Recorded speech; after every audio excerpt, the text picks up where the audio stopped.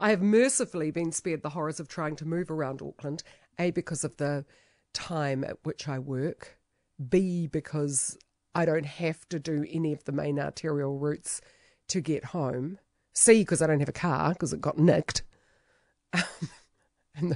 Although it's been recovered, still having a holiday at the police forensics unit because the guys who took it apparently had been quite busy making the most of my car and the full tank of petrol that I'd conveniently put in for the enterprising burglar.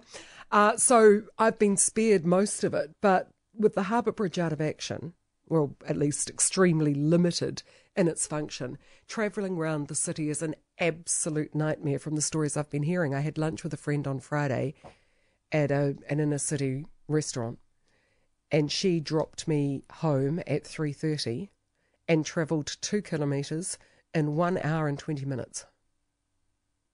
3:30 till nearly 5 o'clock to travel 2 kilometres. So, wow. At least she got to listen to a lot of radio. She is a big radio fan. I'm almost too scared to, have people meet up with people because you never know what's going to happen. If I was in business, I can't even begin to imagine how frustrating it must be. And what it's doing to the region's productivity is terrifying, coming hard on the heels of the lockdown. Never has a reason for a Plan B harbour crossing been more evident. The PM, though, when she was talking to Mike Hosking this morning, seems to think it's just one of those things, an unfortunate accident. Well, I don't know that it's fair when you have what can only be described, or what has been described, as a 1 in 50-year event. I'm not sure that we can blame someone for that, for the Harbour Bridge. Well, no, but you can probably point the didgeridoo at somebody and say, well, come on. Forward planning is what you've got to do when you are a government or a council, and nobody likes telling ratepayers or taxpayers they're going to have to put their hand in their pocket and fork out more. But we really need somebody with a cojones to make that happen.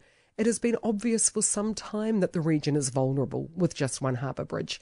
Back in 2013, there have been people who've said this before, as far back as when the bridge was first built. It was seen as a good start, but certainly not the start and the finish of linking the North Shore with Auckland.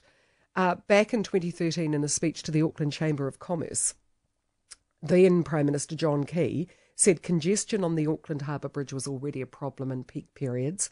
Traffic forecasts indicated that as the Auckland economy grew, this would spread throughout the working day. And John Key said a new harbour crossing is likely to be needed between 2025 and 2030. The government agrees with the Auckland Council that the next crossing should be a tunnel. And that might stop the freak gusts of winds.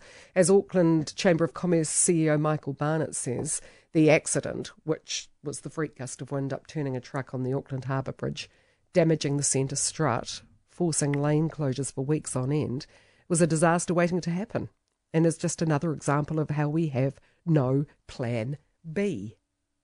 So, your cycle pathway is all very well and good and would certainly help some people. But what options do you have? I mean, if you're a haulage company, there's not much you can do. You have to keep hauling. If you live on the shore, work in town, or vice versa,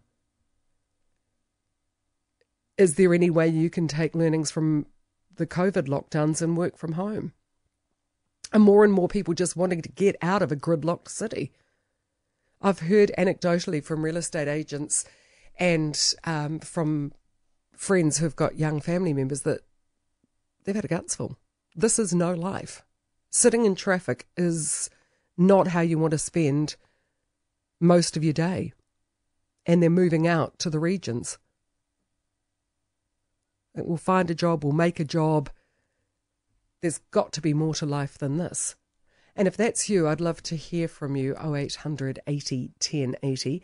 If you're one of those who are caught up in the snarl because you have to be, I'd love to hear from you. If you have tried to come up with your own plan B in the absence of one from the government or the councils, successive governments and councils over the years, how are you managing? And how many of you just want to up sticks and get out of this gridlocked city.